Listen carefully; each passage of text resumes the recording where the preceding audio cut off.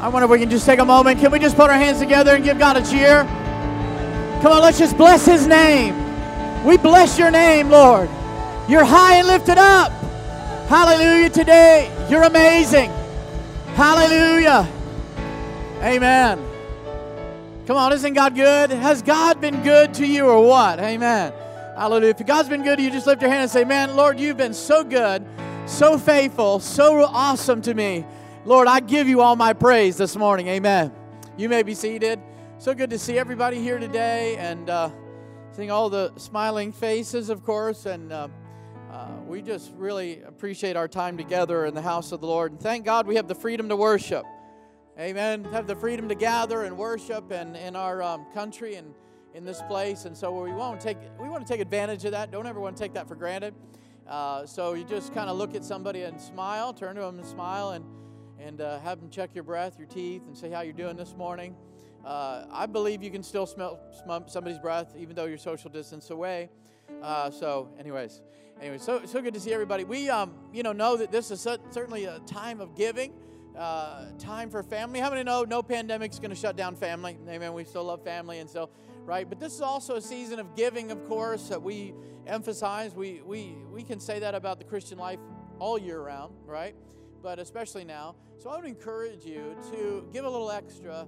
I'm not talking about money, but of yourself. And just that maybe you would consider helping out and serving in one of the ministries, churches, organizations, agencies here in the city that help really provide meals, provide shelter, provide clothing, and gifts. And we have some organizations that we support, some ministry support. But man, there's so many wonderful people in this city that have a heart to give. And so I want to encourage you to just step out of your comfort zone a little bit, and maybe it'd just be an afternoon of serving meals, a morning of serving breakfast, or just putting toys together or whatever. There's so many wonderful things that if you have questions about where to begin, you can call the office. We have a whole list of organizations and ministries in the city that are very active in serving. And so how many it's important for Christians to serve? Amen. It's important for us to show the love of God. Is that right? Amen. And so I believe there's tremendous needs in our city, and we want to meet those needs. So I want to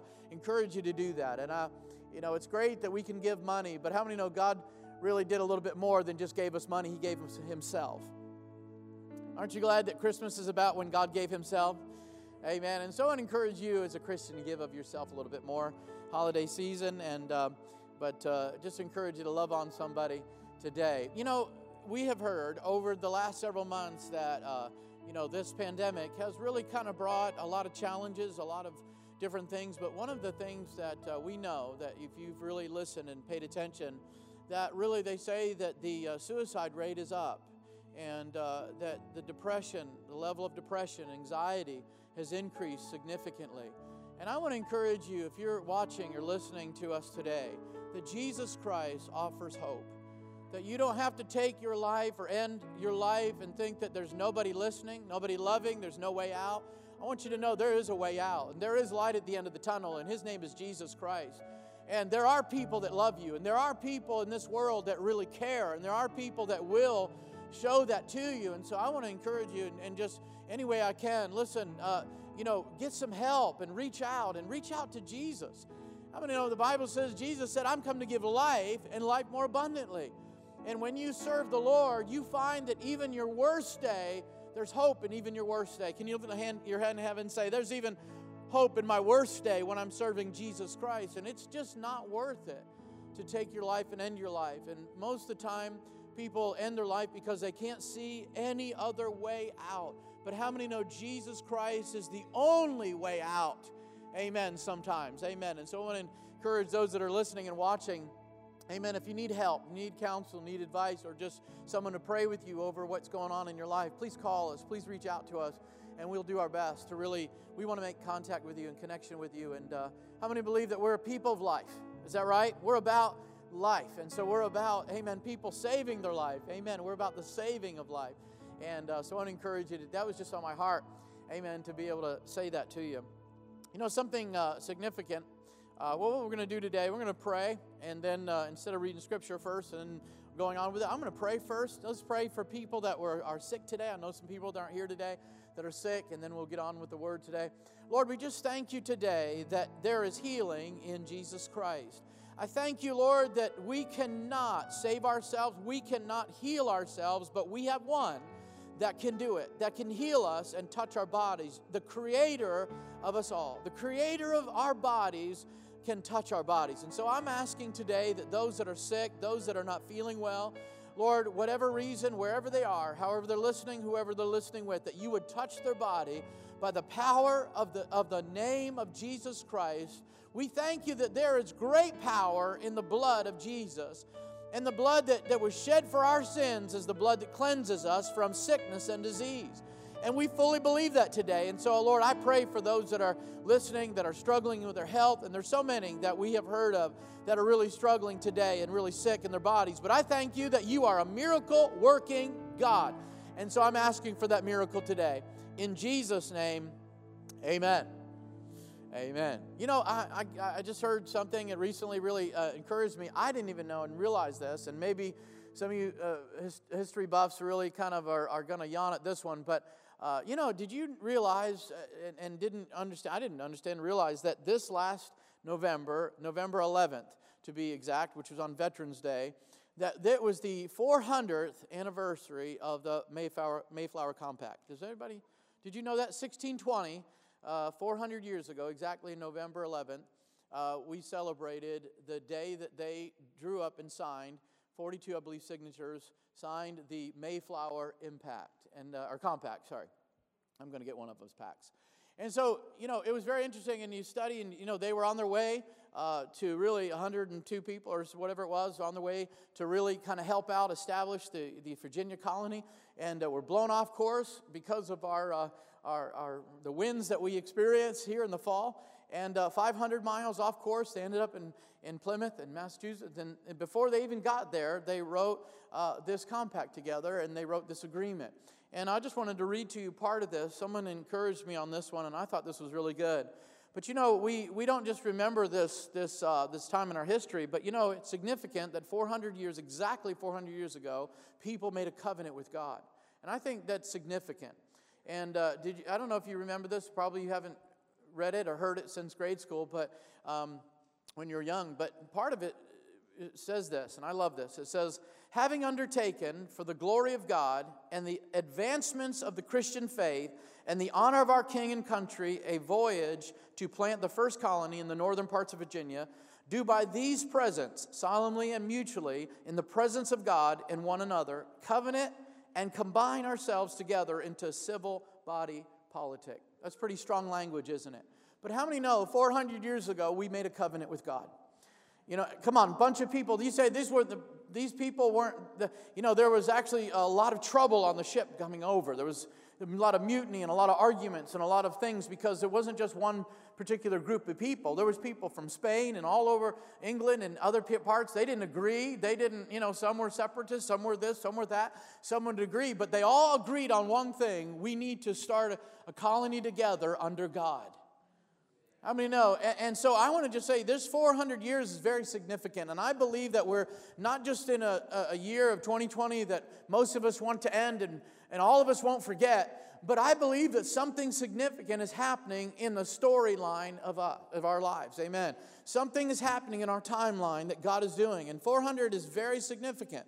How many know there was 400 years of bondage with the children of Israel? There was 400 years of silence between the Old Testament and the New Testament. There was 400 years where there was no king reigning after Moses. They were governed by the Word of God for 400 years. And out of those 400 years, it was what our forefathers and some of these others, amen, William Bradford and some others, penned our Constitution on based on those 400 years that Moses was ruled by the Word of God.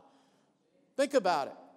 And I don't know about you, but we've had 400 years of independence, but I believe that it's very significant. I believe that after the 400 years of bondage, how many know there was deliverance? After the 400 years of silence, there was salvation. Amen? And we're celebrating 400 years of independence, but how many know we believe that there's something on the cusp, we're on the cusp of something great in God, right?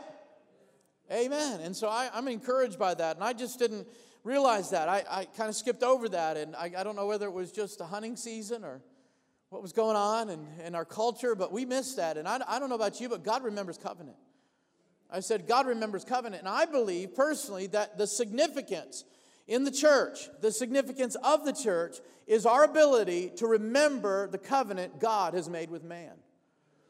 That brings us significance as the church, not because we come together and we believe the same thing. That doesn't give us significance. What gives us significance is we remember the covenant, amen, that God made with man. That's why we're here worshiping today. Is that right? Thanking the Lord that He brought us together under one umbrella called the blood of Jesus, right? Amen. All kinds of different people and colors and races and we came together under the umbrella of the blood of Jesus, and that's why we're worshiping today. So what gives the church significance, I really believe, is to remember, the ability to remember the covenant that God has made with man. And so what we have to do is we've got to abide in it. This is some of the things you do when you have a covenant. You've got to live in it. You've got to maintain it. And how many know you've got to defend it? Is that right? So I want to just encourage you and share with you today something that's been on my heart about really this unstoppable mission that we're a part of. I just didn't know how to open it up other than just kind of going through something I heard recently, and I thought it was so good, so powerful. It really helped me understand something a little bit better. But anyways, I believe that it's but we continue as a church to be missional. When we stop focusing on the mission, we really get off course. When we stop focusing on why we're here, we really start getting confused. We get distracted. I think there's a lot of things that happen, but I believe that God is really speaking to us as a church that in the next few years, that 2020 has kind of really helped us brought us back to a place of what was important in life and what was important in God and what was our mission all about. And I don't know about you, but really something like this that we go through, a pandemic or whatever it is, really helps everyone focus on what is the mission, what is important in life, what is significant. And I think that we need to come back to the place of mission. I just can't get away from this. And ever since hands were laid on us in 2018 to take the pastorate, I believe that my heart has been about mission. My heart has been about not just putting money in an offering so we can send somebody to Africa and drill wells of water. That's great. But I'm talking about making an impact where we live. I believe that a lot of people, let's just say it this way, it's second nature, our nature, our fallen nature, that we want to have everybody else do the work. But where we live and who we know and the city that we kind of just snooze on it. We kind of fall asleep and we just say, well, somebody else will do that. And I don't know about you, but I appreciate, supporting other people in other nations. But I believe that we have a big, huge mission field right here that we need to pay attention to. Our mission is right here. Our mission is the lost. Our mission is people who need Jesus. Our mission is for those who are in need to be their needs met through the church or through Christians. Is that right? So I personally believe that I want to be, and I sense it happening in my life more and more as I get older. I want to be more mission driven than ever before. I believe our church is generational. That's great. I believe that we're spiritual. That's wonderful. But we've got to be missional at the same time. We have got to have purpose in what we do. How many know you can be spiritual and not effective? Amen. Someone said if your church closed its doors, would the city feel the impact? How many know that? I think we need to start asking ourselves some questions. Are we really living in the mission? Are we fulfilling the mission? Are we just doing church? And I think that there's a time here that God's doing something in the church that if we're not careful, we could be like the people in Jerusalem that Jesus wept over and said, you missed your day of opportunity. I believe we could be like the children of Israel. We could miss that moment of crossing over the Jordan into the promised land and just say on the wilderness side. I don't know about you, but I hadn't called to the wilderness side. I was called to the promised land. From the moment they left Egypt, they weren't called to the wilderness. They were called to the promised land. They were called to Canaan. Amen. Well, Mount Sinai, and then God said, okay, I got a better plan for you. So you get the picture. God was calling them to something better. How many know it was Pharaoh that wanted them to stay in the wilderness? It was Pharaoh that wanted them to stay in Egypt. But God said, you've got to get out of Egypt because I've got a better place for you. And I believe God's speaking some things like that to the church. So in Revelation chapter 3, I just want to talk a little bit about the mission. In Revelation chapter 3, verse 7 and 8. And this definitely is significant for us. important to us, this particular 2 verses. It says this, and to the angel of the church in Philadelphia. How many know that applies? We can all say we understand what that means. In Philadelphia, so I believe it's talking about Pennsylvanians. Okay, so to the angel of the church in Philadelphia write these things. He said, these things says he who is holy, he who is true, he who has the key of David, he who opens and he who opens and no one shuts, and shuts and no one opens. I know your deeds. See, I have placed you before you an open door that no man can shut. I know that you have little strength, yet you have kept my word and have not denied my name. One of the 7 letters to the churches in the book of Revelation. Philadelphia was considered and called the faithful church.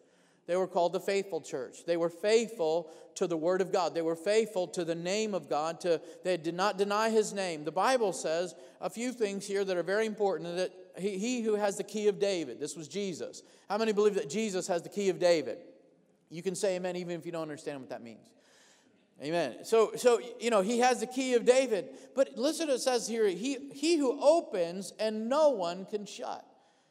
He who shuts and no one can open. Very interesting about what an open door means, and what Jesus was saying here is now the door now stands open, I believe, for salvation. Jesus himself opened the door to salvation. But look at the church of Laodicea. The Bible says that Jesus was on the outside knocking on a shut door. But in the church of Philadelphia, he said there's an open door. You have an open door. I've opened the door and no man can shut. How many believe that when Jesus does something, nobody can reverse it? Amen? When God does something significant, when God does something, nobody's going to be able to reverse it. Amen. Nobody can shut what God opens, and nobody can open what God has shut. Amen. And that's what he's saying here. And so let's look on into Scripture and how significant this is. And so he's speaking of, and if you read it further, he's speaking of entrance into the Messianic kingdom. He's talking to the church. He said that, Jesus is ruling over the throne of David. And he said, you're going to have this reward. I'm promising you a reward because of your faithfulness. And so I'm just giving you a background on this church. And he said that no one is going to be able to, listen to this, no one, not even the synagogue of Satan, can shut this door. Read on. That's what he says in verses 9 and 10. He said, even Jewish opponents who seek to deny Gentiles entrance into the Messianic kingdom, not going to be able to deny them. They're not going to be able to deny entrance into the kingdom. He said, listen, when Jesus opens the door for everyone, he said everyone can get in that door. Nobody's going to shut that door. So in other words, you can't say you can't enter the kingdom of God because you're not of Jewish descent. You can't enter the kingdom of God because you're not of this or that of that. How many know Jesus has opened the door? That's what it says. He's opened the door. Nobody is going to be able to shut this door. And now, did you know that he's quoting really from Isaiah chapter 22 and verses 22? This was a messianic prophecy. Revelation was looking at what had been done. Isaiah was looking to what would happen. And he says this in verse 22 of Isaiah 22. I will place on his shoulder the key to the house of David. What he opens, no one can shut. And what he shuts, no one can open. This was a symbol of really unlimited authority over the royal household. So how many know when you have keys to the royal household, you had keys to the palace gate, you had keys to the king's chamber, you had keys to the treasury. That's what he's saying. How many know Jesus has all the power? Jesus has all the authority. Jesus has all, and guess what Jesus said? I'm giving you all this authority. Behold, I give to you the power. I'm giving you this authority.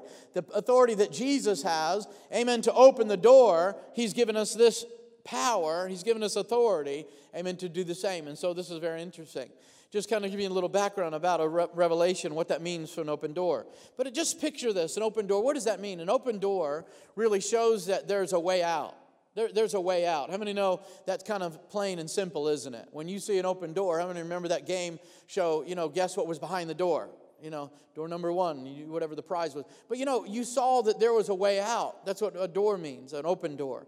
It also means that you provides a view of what lies ahead. When there's an open door, you see what lies ahead. How many know we can see what lies ahead for the Christian?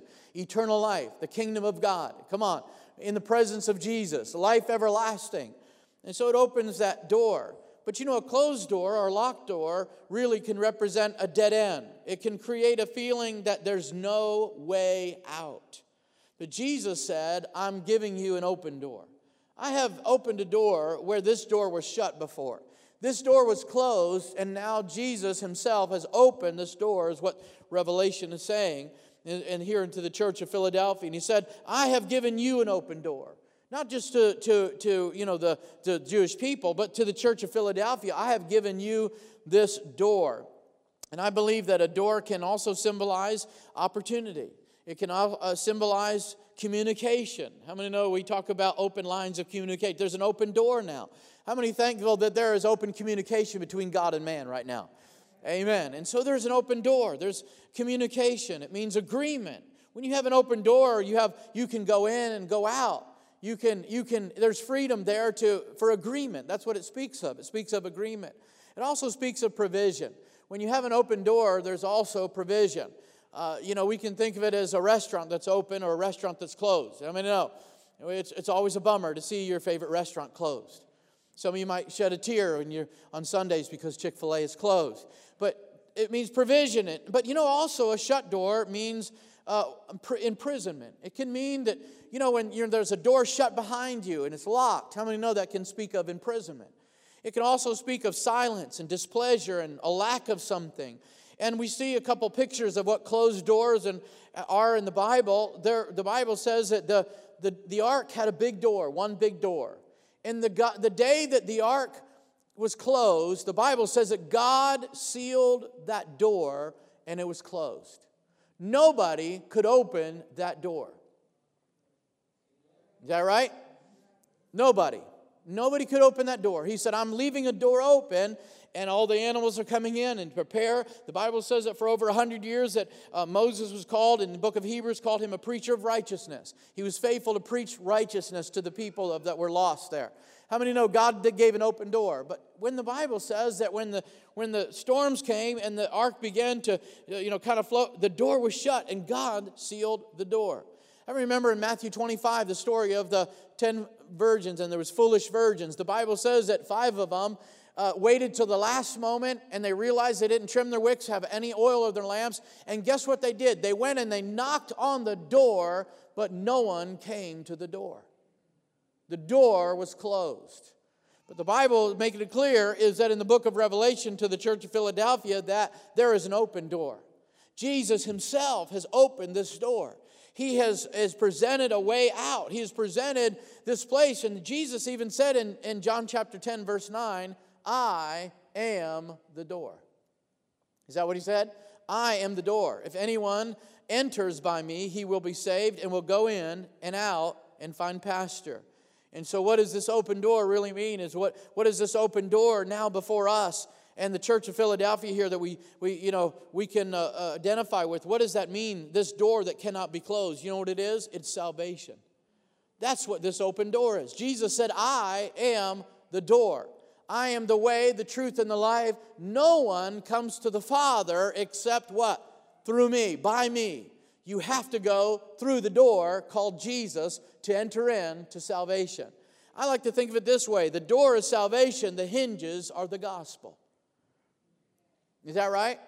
How many know today we have an open door? The Bible says that whosoever will come and enter in and receive Jesus Christ will be saved. How many know there's an open door before us right now? But how many also believe that there is a day that Jesus will shut that door and no man will be able to enter? Come on, Christians. Amen. Do you believe that? I believe that. And that's the gospel, is that there is an open door. The gospel is that there is hope, that there is a way out, that there is a way through, that there is a way to eternal life. This is the door. The door is salvation, and the hinges are the gospel. And so I want to just make this clear that Jesus never stopped his mission. Did you know that? Many people think that when Jesus died, the mission stopped. No, Jesus only fulfilled his part in the mission, but the mission was not complete. Did you know that?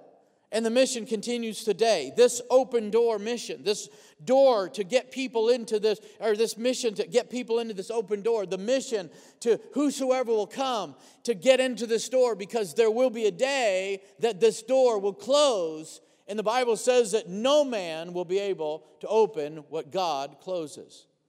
Does anybody believe that? I believe that. And that's why there's an urgency in our heart for the gospel. That's why there's an importance and an emphasis on the gospel in this church, in our mission, because we understand the urgency, don't we? We understand not just the urgency, but we also understand the mercy and the grace that's been extended to us. We get it. We understand it. I get the fact that grace has been extended to us in such a way that now is the time that anyone can come into the kingdom through Jesus Christ. Is that correct? Well, no, they have to be of this descent, and they have to get their lives cleaned up, and they have to do this, and they have to do all these ceremonies and all these practices and pay money. No, that's not what the Bible says. Whosoever will call on the name of the Lord shall be saved. Amen. This is the door. How many are thankful that your worst relatives can come in through this door?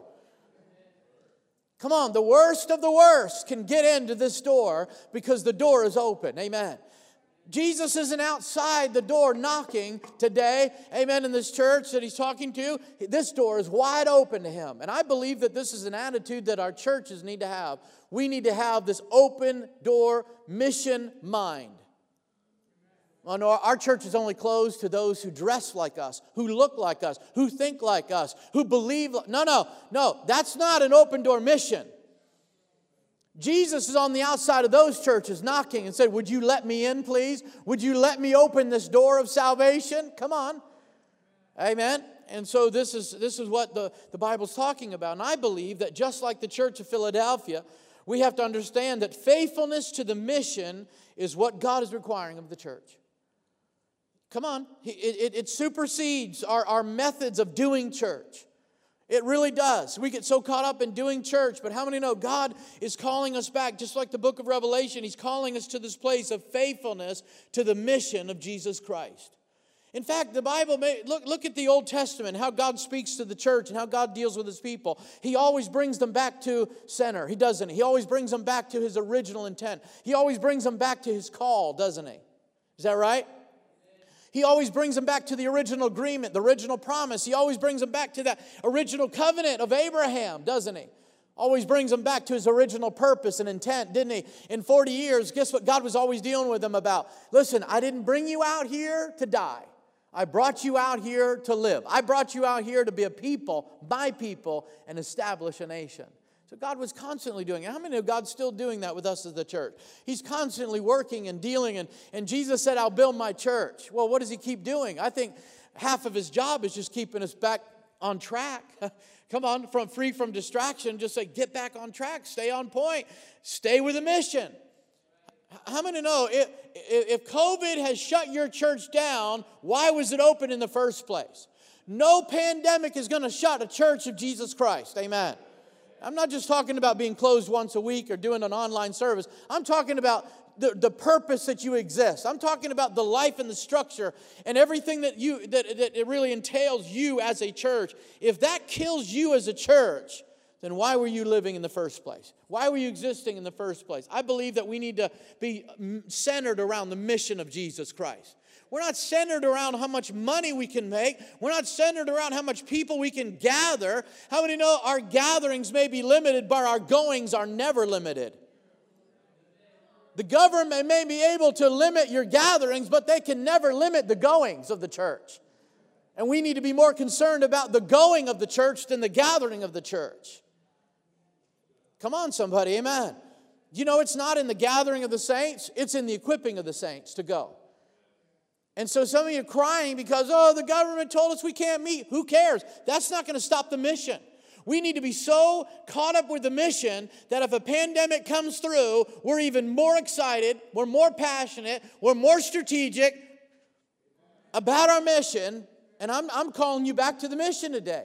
I want to encourage your heart today. Don't get distracted. Don't get discouraged. Don't get caught up in a culture that really isn't going anywhere. Get caught up in the mission of Jesus Christ. Because listen, Jesus never stopped the mission. He just expected you to carry it on. Can somebody say amen? He finished his part. Someone said, well, Jesus said it's finished. He's finished. No, he finished his part of the covenant. He did his part of what he needed to do. Now he turns around and said, I'm going to empower you to do your part, which is going to continue on my mission. Amen. So I'm excited about the mission. So how many believe that there's an open door? Amen. And there's an open door over our city today. Think about the churches in the book of Revelation, and then I'll move on. 5 out of the 7 churches had to repent. Jesus said there were 7. Now, Philadelphia wasn't one of them. Amen. But how many know we know that about Philadelphia today? I think they kind of need to repent. But anyways, that's beside the point. Amen. So I believe that, notice something about the churches here. What did they have to repent from? Well, I think they repented from sin. And no, what did they have to repent from? The Bible says they had to repent from where it was they were supposed to be. Is that what the Bible says? You're not where I called you to be. You're not being who I called you to be. Repent and do your first works again. So they had to repent from where it was they were supposed to be in God and what they were supposed to be doing. Jesus referred to this as a fallen state. How many know when a church gets away from the mission, you become fallen? You get into a fallen state.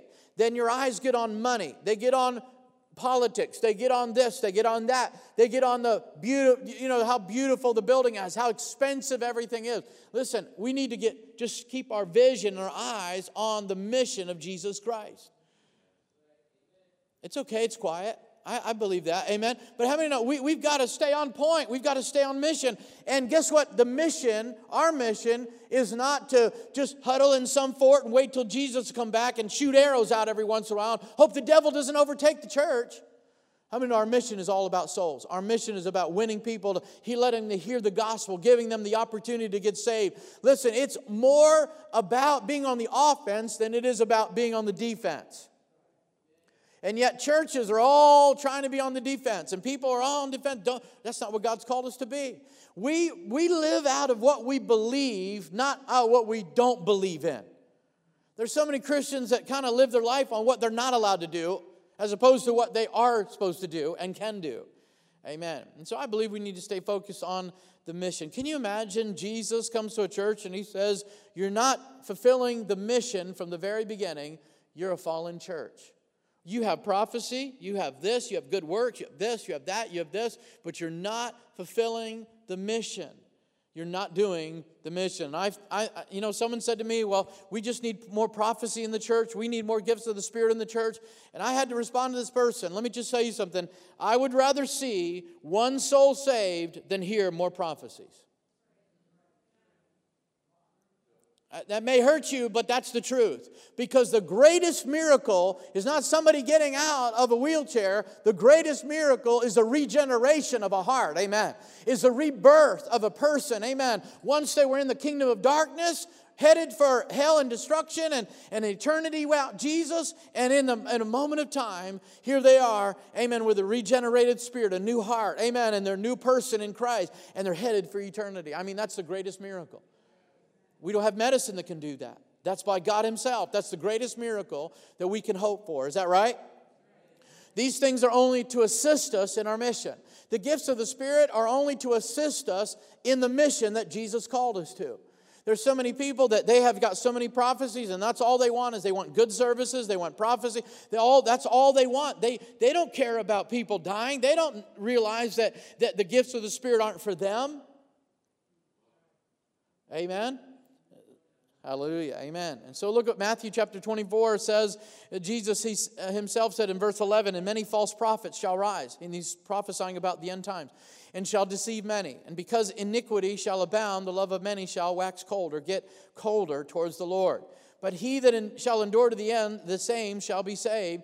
And this gospel of the kingdom shall be preached in all the world for a witness unto all nations, and then the end will come. And according to Paul in 1 Corinthians chapter 9, the only thing that can stop the gospel and the only thing that can hinder the gospel is himself. Paul said, I don't want to hinder the gospel. What can hinder the gospel? Right here, us. The gospel, how many know, cannot be hindered in any country. No government can hinder the gospel from coming into that country and saving souls. Come on, somebody. Nobody can hinder the power of the gospel. Nobody can stop it. Nobody can, but how many know we can hinder it as Christians by not preaching the gospel? Paul said, I can hinder it. I can hinder it. He said, only Christians can hinder it by not preaching it. I mean, just think about it. And so we look at the book of Acts. It just did not stop the gospel. The Roman Empire. I mean, all the things that are happening. Even the religious sect there, they could not stop the preaching of the gospel. Paul said the only one that can hinder it was me. He said, I don't want to hinder the gospel. And so I believe that Jesus never stopped his mission. I believe that. And I believe that we are to reject everything that diminishes the mission, everything that brings a distraction. We've got to really be careful and walk according to the mission that Jesus has called us to in our lives. And so also, I want to just throw this out that a few years ago, I just really kind of thought this was that, religion really starts with the idea that a move of God happens in the church first. Religion happens in our hearts when we believe that if you want to get a word from God, you got to go to church. If you want to feel better about yourself, you got to go to church. If you want to do a religious duty, go to church. How many know it doesn't start there? Revival never starts in the church first. That's religion. Revival starts in the hearts of all of us. And then it goes to our homes. And then it comes to the church. Can somebody say amen? We are waiting for the church to do everything when God's saying, I'm waiting for you to be the church. Amen. Well, I got to go to church to feel better. I've got to get my fix on. If I don't go to church, if I don't show... there's people that preach the gospel about this is how they preach the gospel. You got to get back in church. That's their message of the gospel. How many know that's not the gospel? That's not the gospel. Is that right? Come on, somebody. It doesn't matter. It doesn't matter. And so, listen, we can be hindered out of their gatherings, but we are not going to be hindered on our goings. We're not going to be hindered with the gospel. And so I think that's important that there's no pandemic, there's no disaster, there's no persecution, there's nothing that can hinder the mission from being fulfilled. I just want to be a part of it. And I think that's what the book of Revelation here in the church of Philadelphia is addressing. So I believe that just like the churches here in Revelation, we've got to understand that we have to understand this. We've got to understand where we are, and we've got to be willing to make the mission central again. I believe that's one of the things God's challenging us as Christian churches. I'm talking to pastors all the time, and we're right there. We're all together. All the churches are together. We're right there with this pandemic. Everybody's kind of in the same boat, as you were. In that sense. But I believe that like the churches in Revelation, we've got to understand where we are and willing to make the mission central again. That's what happened with the book of Revelation.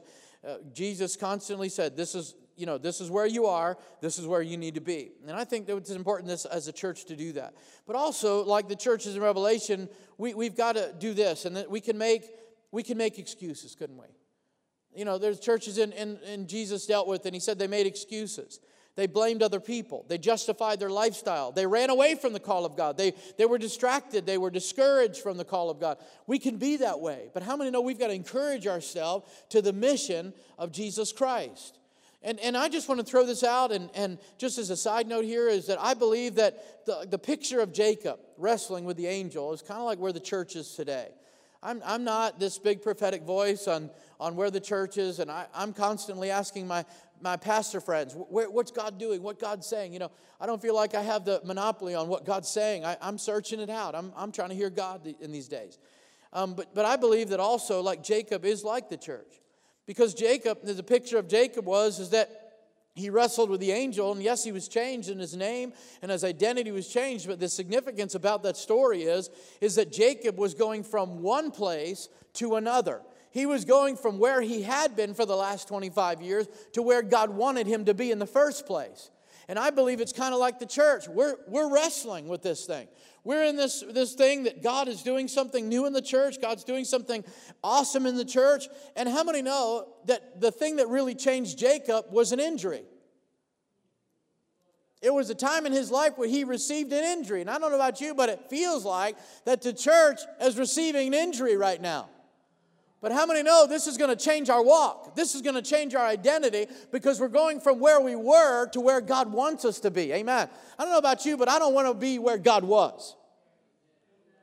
I mean, there's whole people that live their life on and preach and teach and sing, and their whole worship service is about where God was. I want to be where God is. And Jacob said, listen, God, I've been in this place in my life, and I was running from my brother. Now I'm going back to where I was born. I'm going back to where my inheritance was. I'm going back to where you wanted me to be. And I don't know about you, but I believe the church is right there, almost like that picture of Jacob that we're kind of wrestling with the angel. But, you know, how many know when this is all said and done, when all these stipulations and all this stuff, confusion and everything is said and done, I believe the church has got to take on a new identity. I believe God's giving us a new name. And the storyline of Jacob changed, and I'm trusting that through this pandemic, the storyline of the church is going to change. No longer do we want to just kind of like have the comforts of our life. We're going to look on the needs of others. No longer do we want just to kind of just have the best for ourselves, but we want to, amen, fulfill the mission of Jesus Christ. Amen. There's a passion and a drive. Jesus said that in the book of Revelation, the church of Philadelphia and Laodicea and Ephesus. He said, get back to that passion. And I'll deal with that in just a little bit in closing. But also, I just wanted to say this, is that Jacob cried out and he said, I want you to bless me. I want you to bring a blessing in my life because I want to know that you're with me. I want to know that you're walking with me to the new place that I need to go. And I believe that by faith, as we'll continue to hold on to what God has promised, I believe that God's going to open new doors for the church, our church. Come on, amen? For the Door Fellowship, God's going to open new doors for us.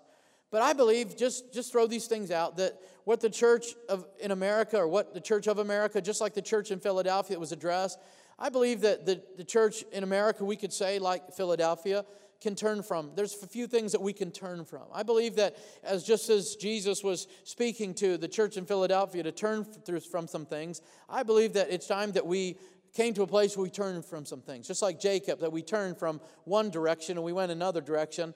I believe that one of the first things is looking for a ministry away from the mission of Jesus Christ. There's so many people that are looking for a dynamic ministry. You know, they want to be of this ministry and that ministry, and yet they're not faithful to the basic mission of Jesus Christ of winning souls. We're constantly trying to be the next best prophet and next biggest church and next richest, jet flying pastor.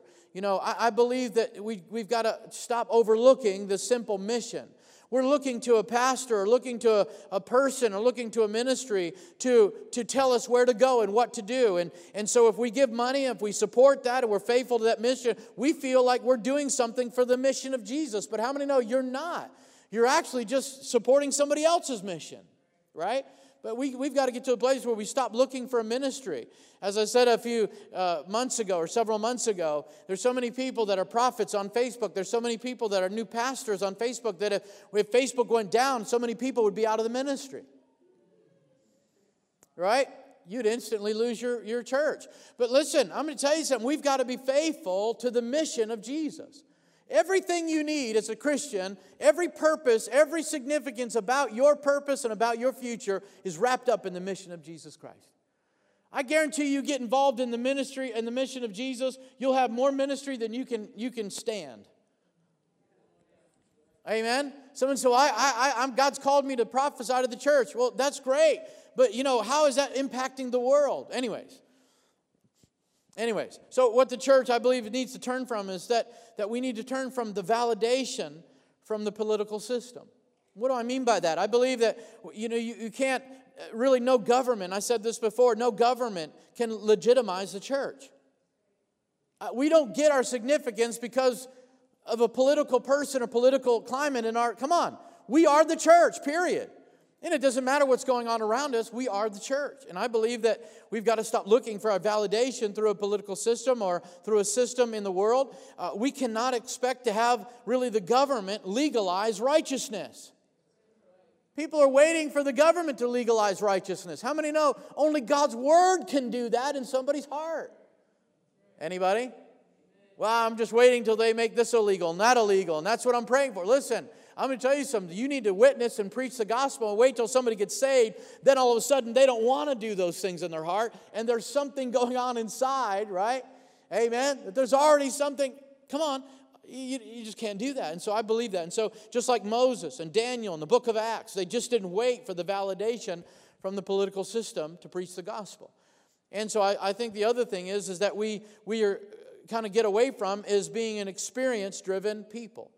that everything is about an emotional experience. That if you don't have a good emotional experience at church, that somehow that church isn't valid. That church isn't Holy Ghost. That church isn't powerful. That church isn't living. That church isn't good. All right, you can say amen. Everything is experience. And if I don't feel a fix in worship, then man, God doesn't love me. I'm not close to Jesus. I don't feel right in my... Listen, that's not about it. We can't be experience driven. And I know people that all they do is just go from one, conference to another. They're just looking for this prophecy and this dreamer and this seer, and they want to hear about the crowns and the diamonds and the rubies and the feathers from angels and the...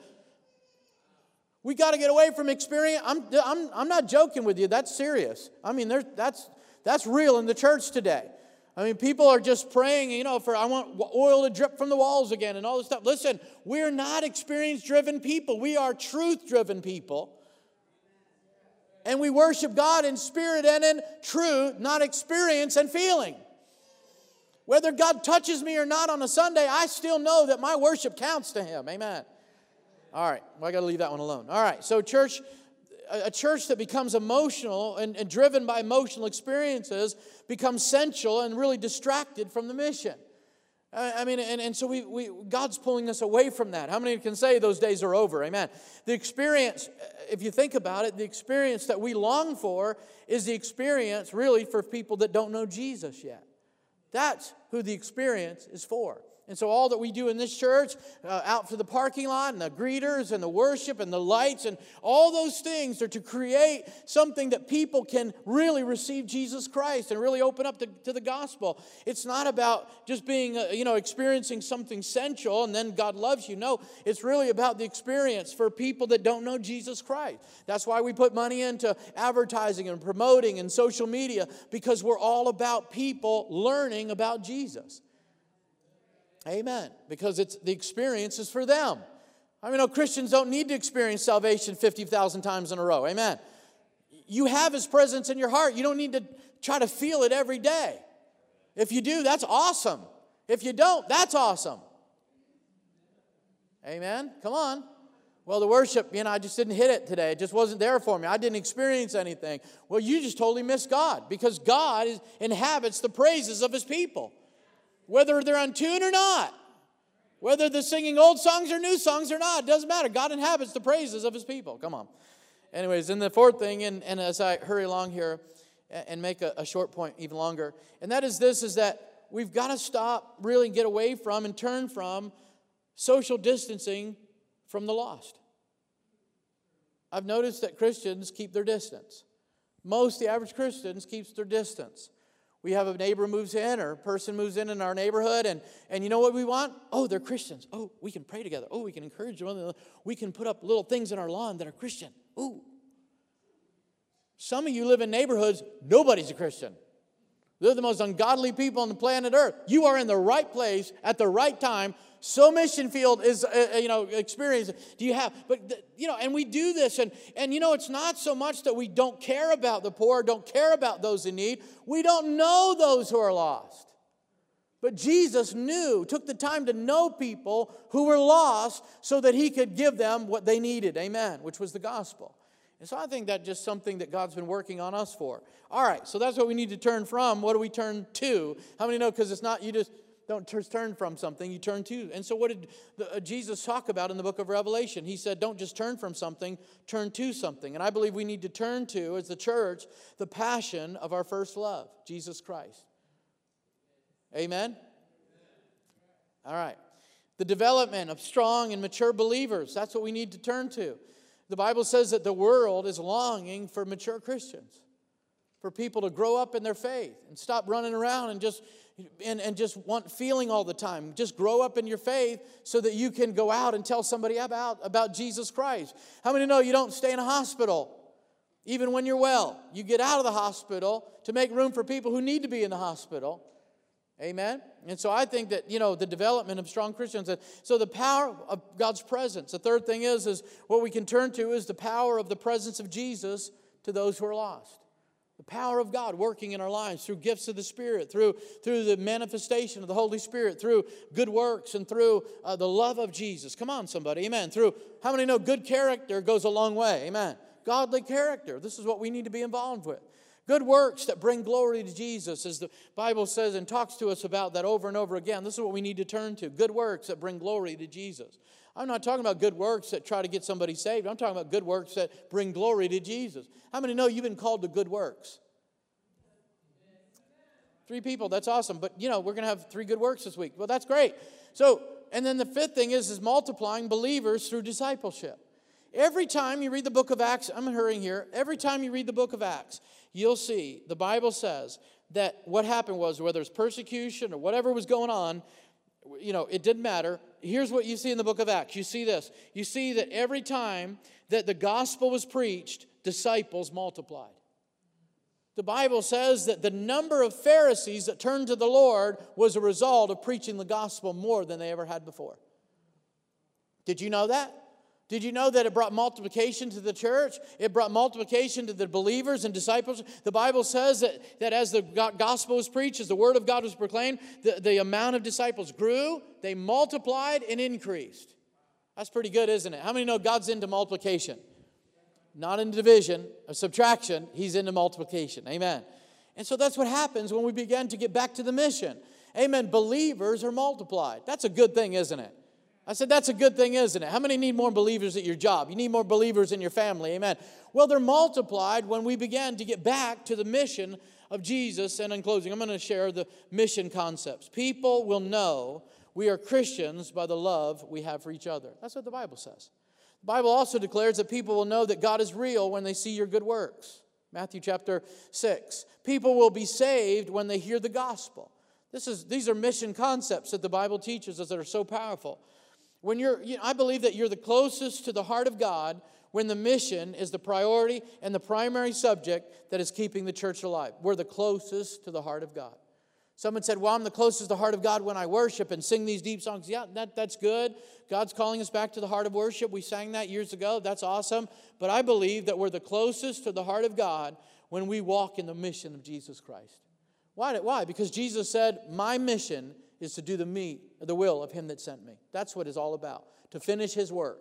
That's what He's calling me to do. And so that's what Jesus said. So God took the time to invest in you. Did you know that? God really took the time to invest in you. He not just called you and gifted you. He resourced you and He's with you. I mean, He took the time to call you into the mission.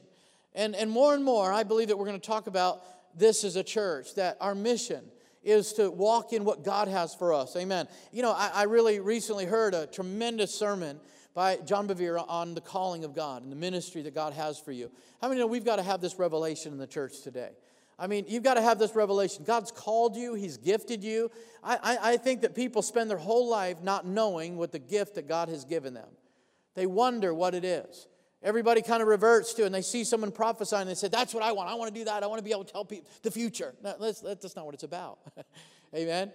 People see, like the book of Acts, when they saw the apostles laying hands on them, they said, how much money we got to pay for that? That's what I want. I want that kind of power. I want to walk in a grocery store and heal everybody. How many know? But we've got to understand that God has called all of us. God has given us all of His giftings. Why? For the mission. It's all for the mission of Jesus. The mission has not stopped. Come on, somebody. The mission has not stopped. It continues or should continue with us, the church. Amen. And I believe that one of the things that are so important is that people cannot argue with results. When you preach the gospel and they see it working in your life, how many know people can't argue with the results? You just can't do it. In fact, something about it attracts people. I've noticed that when you have something that's working and that's cool, and it's like, I've been to recently. Last year we purchased this at the OC. We purchased this dump trailer, right? Right. I'm really into that. Anyways, so guys really get into dump trailers. Yes, and so we purchased, and every time I go to the transfer station, every time I go there, I've got people, every time, talk to me about, I'd like to get one of those. Those are cool. Tell me about it. Man, I'd like to get one. And so what happens is I realize I got something here that really people want. This is something cool, right? Well, that's the way it is with the gospel. The gospel is like people are like, wow, where do you get that? That's pretty cool. I mean, I'm working here, I'm doing this, and I'm trying to, but you've got something that I really want that. Where do you get that? I mean, people have taken down the phone number of the company. They've asked me where I got it, how much I paid for it. I mean, all that stuff. And I'm like, And I'm like, wait a second, I'm like preaching the gospel about a dump trailer here. And I need to, this is the way it is with the gospel of Jesus Christ. When you have the good news, people want it, right? You can't argue with the results. Is that right? You can't argue with the results. I mean, we get around rich people, famous people, and all we think is, how did you do that? How can I be rich? How can I be famous? How can you do this? You got that. I want that. How can I do that, right?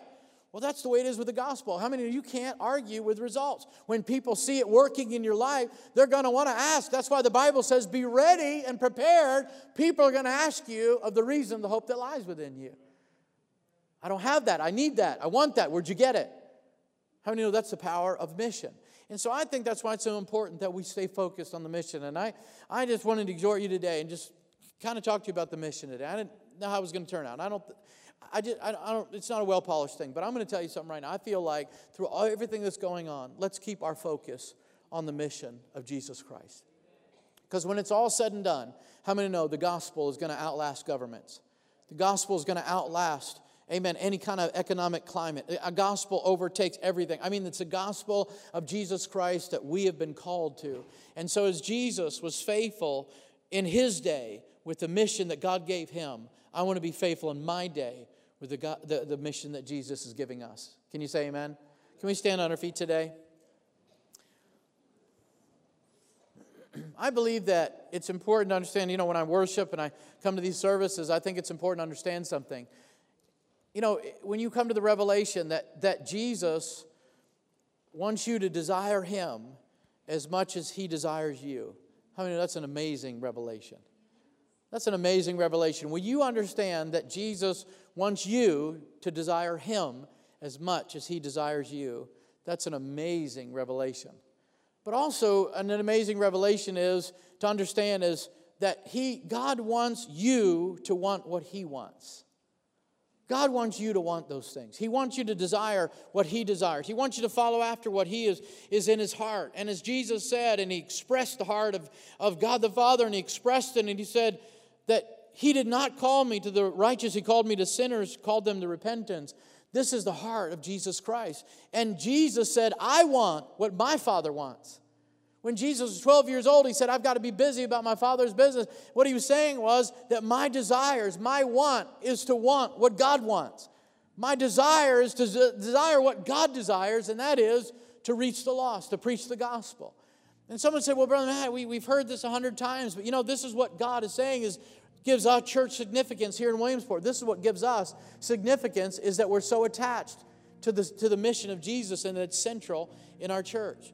Our vision, to love, grow, reach, that mission statement isn't just a good thing that we sat down and came up with or just made up or looked online and got that. We realize that what God wants us to do, how can we put in words what God wants us to do? How can we fulfill the mission? How can we put that into our vernacular? How can we put that in a phrase that would fit what God wants us to do? And that's everything that we do here, whether it's the youth ministry, children's ministry, music, whatever it is. We say, listen, we want to make sure that we're fulfilling the mission of Jesus Christ. Everything has to be about the mission. Can somebody say amen? How many believe that God's called you to the mission? Amen?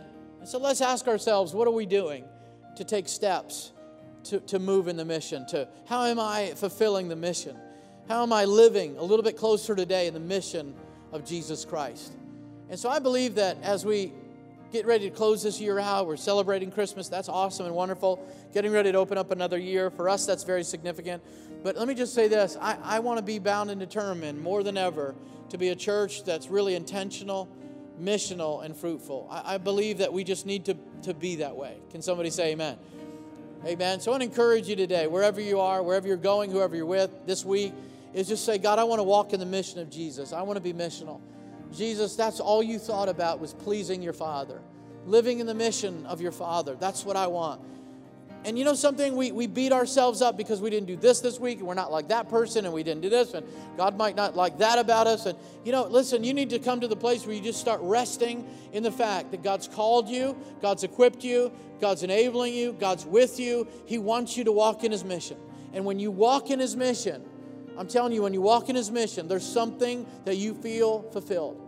You don't feel like you're grappling for this and that and everything and lost and searching for this. And so you feel so fulfilled in the mission of Jesus Christ. And that's why Jesus did it, right? Come on, so that we will be fulfilled. And so today, let's pray and say, let's ask the Lord to help us live in a greater measure, greater way in the mission of Jesus Christ. Lord, we just thank you today that as you came and you visited that church, Philadelphia, here we are, Pennsylvanians. Lord, we want to say we want to be that church. And we want to be like that, Lord, that you call us faithful. We don't want to be distracted or the door closed or we're doing other things that we're not supposed to be doing. As a church, we want to be focused on the mission of Jesus. We want it to be central theme in our church, whatever we do. The fellowship that we have with one another, we want it to be about the mission. We want it to be about not just our friendship, but our mission, the mission, Lord. And so we pray, God, today, that those that don't know you and they're listening and that know us and we can touch them and we know them through relationship, we pray that, Lord, they would hear about the mission through our lives today. In Jesus' name. We give you all the praise and all the glory, and we just expect awesome things to happen as we walk in the mission of Jesus Christ. Amen and amen.